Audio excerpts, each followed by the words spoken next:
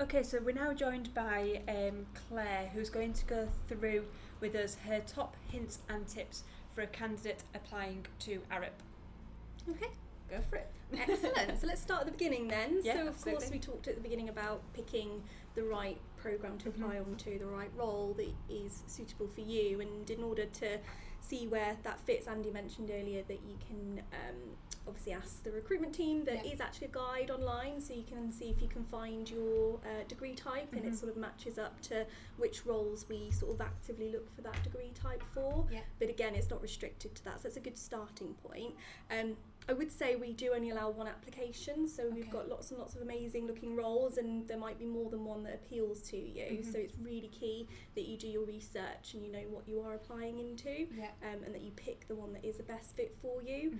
As a recruitment team, we look at those applications, and if we see, okay, it's not going to be right for this role that you've chosen, but perhaps you'd like to consider this one. So it doesn't mean that it's that role or none, you know, we'll be able to have a look at that through the process as well. So lots of research, make sure you know what role it is you're applying into. Before that, you want to make sure you've done as much research as you can do on Arup as well, and make sure that you are the right sort of fit for Arup as well, and that the values match up to yours. If I can just jump in there, Claire, so you mentioned that you're only allowed to apply for one role. Is that one role per year? So for example, if I wasn't successful last year, can I try and apply again this year? Yeah, absolutely. Yeah, it's just in that same year. So we absolutely encourage people to come back if they're not successful first time round. Obviously, if it's something really, you know, key that you haven't met in terms of the initial criteria, say, I don't know, a degree grade or something like that, then obviously you're going to need to get that upped for us to be able to consider you. But if it's something like you've just not been considered because we've had other applicants that have sort of met the criteria, or if it's something else, then absolutely come back and apply again. Okay. And GradCracker is the place that you can thoroughly do your research. Obviously there's this insight event. We're going to speak to two sets of graduates later on in the day, and they are fantastic at giving you a proper insight into Arup and what the recruitment process is all about. So obviously keep in tune with these insights. You are getting a really good first-hand knowledge of what the day includes and what Arup is like as an employer to work for. The hub is also a fantastic area, so I'm just looking at this now. So you've got all sorts of information on there, from the video page, the projects that Arup is involved in, and there's some fantastic projects out there. Obviously you can watch the employee profiles, and there's loads and loads of content which you can thoroughly research before you put your application together. Is there any other hints and tips that you would give, Claire? In terms of the application form, definitely make sure you're just checking the basic steps on the application form. Spellings. So spellings, grammar. You know, you can get the most amazing looking candidate, but if there are a couple of, you know, misspellings in there, it can really put hiring managers off. And obviously the recruitment team aren't going to tamper with applications, so it's up to you to submit your application how you want it to be viewed as well. So looking at those supporting documents, if you're uploading a CV, make sure it's the right CV, make sure that it's catered to the role that you're applying to, so it doesn't put anybody off by saying something obscure on there. And you can read your own CV sort of 10 times, but you might not spot a really silly error. So my recommendation, get your friend to read it, get someone else to go through it. And don't rush it either. Don't rush it. I think some people do tend to think, okay, I'll just get this application fired off quickly, and that, you know, 5-10 minutes time trying to get it off rather than actually, you know, sitting there and rereading or rewriting is something that you need to keep on checking. Definitely. And if you're responding to some sort of essay style questions, I always advise people to go into a Word document to type your answer, so you've got the support there of a spell check and grammar check. And again, not to rush it, so you can kind of, you know, come back to it later, making sure that you've included everything in there before you go ahead and submit it. Brilliant. Okay. And any hints and tips for a student who is attending the assessment centre? Obviously, you know, Andy, you said before, and I said about how nerve-wracking the experience might be. So what would you look out for from an employer point of view? It's not somebody who can come in and, you know, take over the room. I'm guessing it's people who are genuine, act like themselves.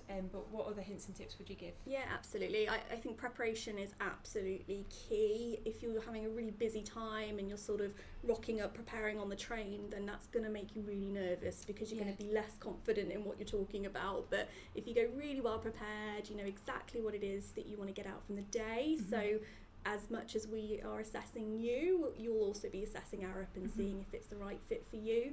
So make sure, again, you're prepared with your questions, anything that you want answered.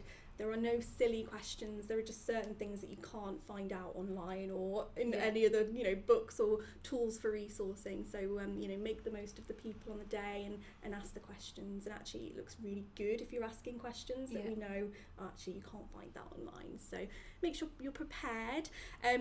There isn't a kind of key ideal candidate that we've got a profile of that we're looking for on the day. So the things you mentioned in terms of, be yourself, we want individuals, we want a really kind of diverse workforce, which means, different personality types and different individuals with different experiences as well. So if you're there sort of in the reception area meeting the other candidates feeling like, oh gosh, they did an internship or they have got way more experience than me, it doesn't necessarily make them a better candidate.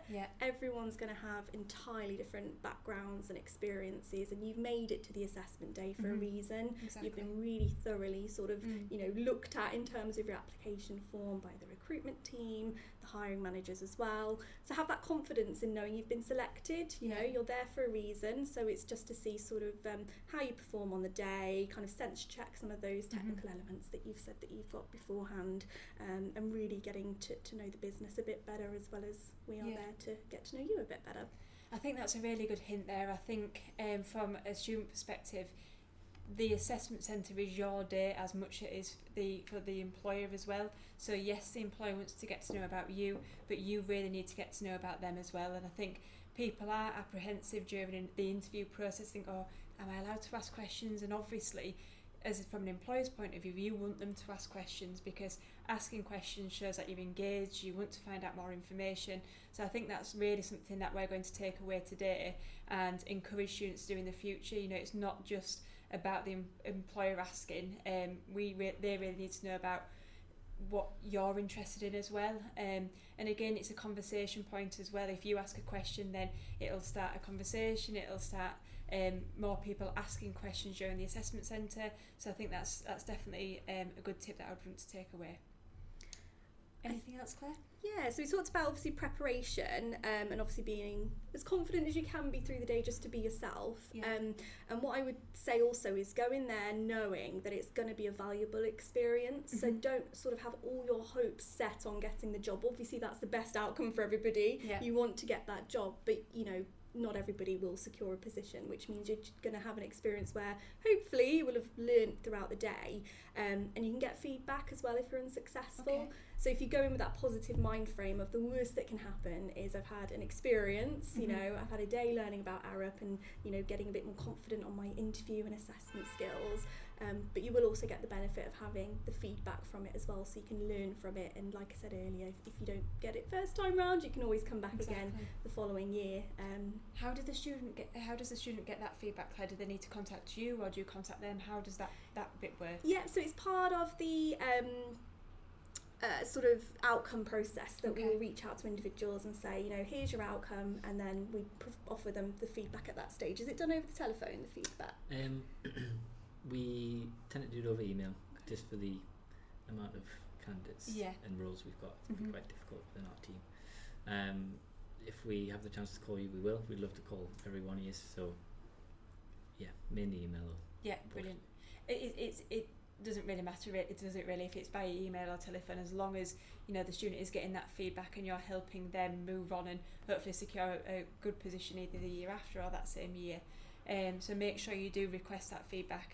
It's invaluable to your experience and your skills set moving forward. Any more hints and tips, Claire, or are you happy with what you've said so far? I think that's it. I think the main thing is obviously making sure you're giving your best self on the day. So the very basic things, if you can clear your diary the day before just to really chill out, remind yourself of the research you've done, get an early night, make sure you're not getting the very last train that gets you in for the start time, because it's all so basic but important. If you're arriving late, if there's something that's happened that's out of your control, you're going to be really nervous and flustered, and as accommodating as we will be, because of course these things happen, and we understand, it's going to have an impact on the sort of way you feel through the day. So just look at the basics, make sure you're prepared in advance, give yourself the best opportunity, good night's sleep, breakfast, all the basic stuff that your mum would tell you, and that's it. Fantastic, thank you very much.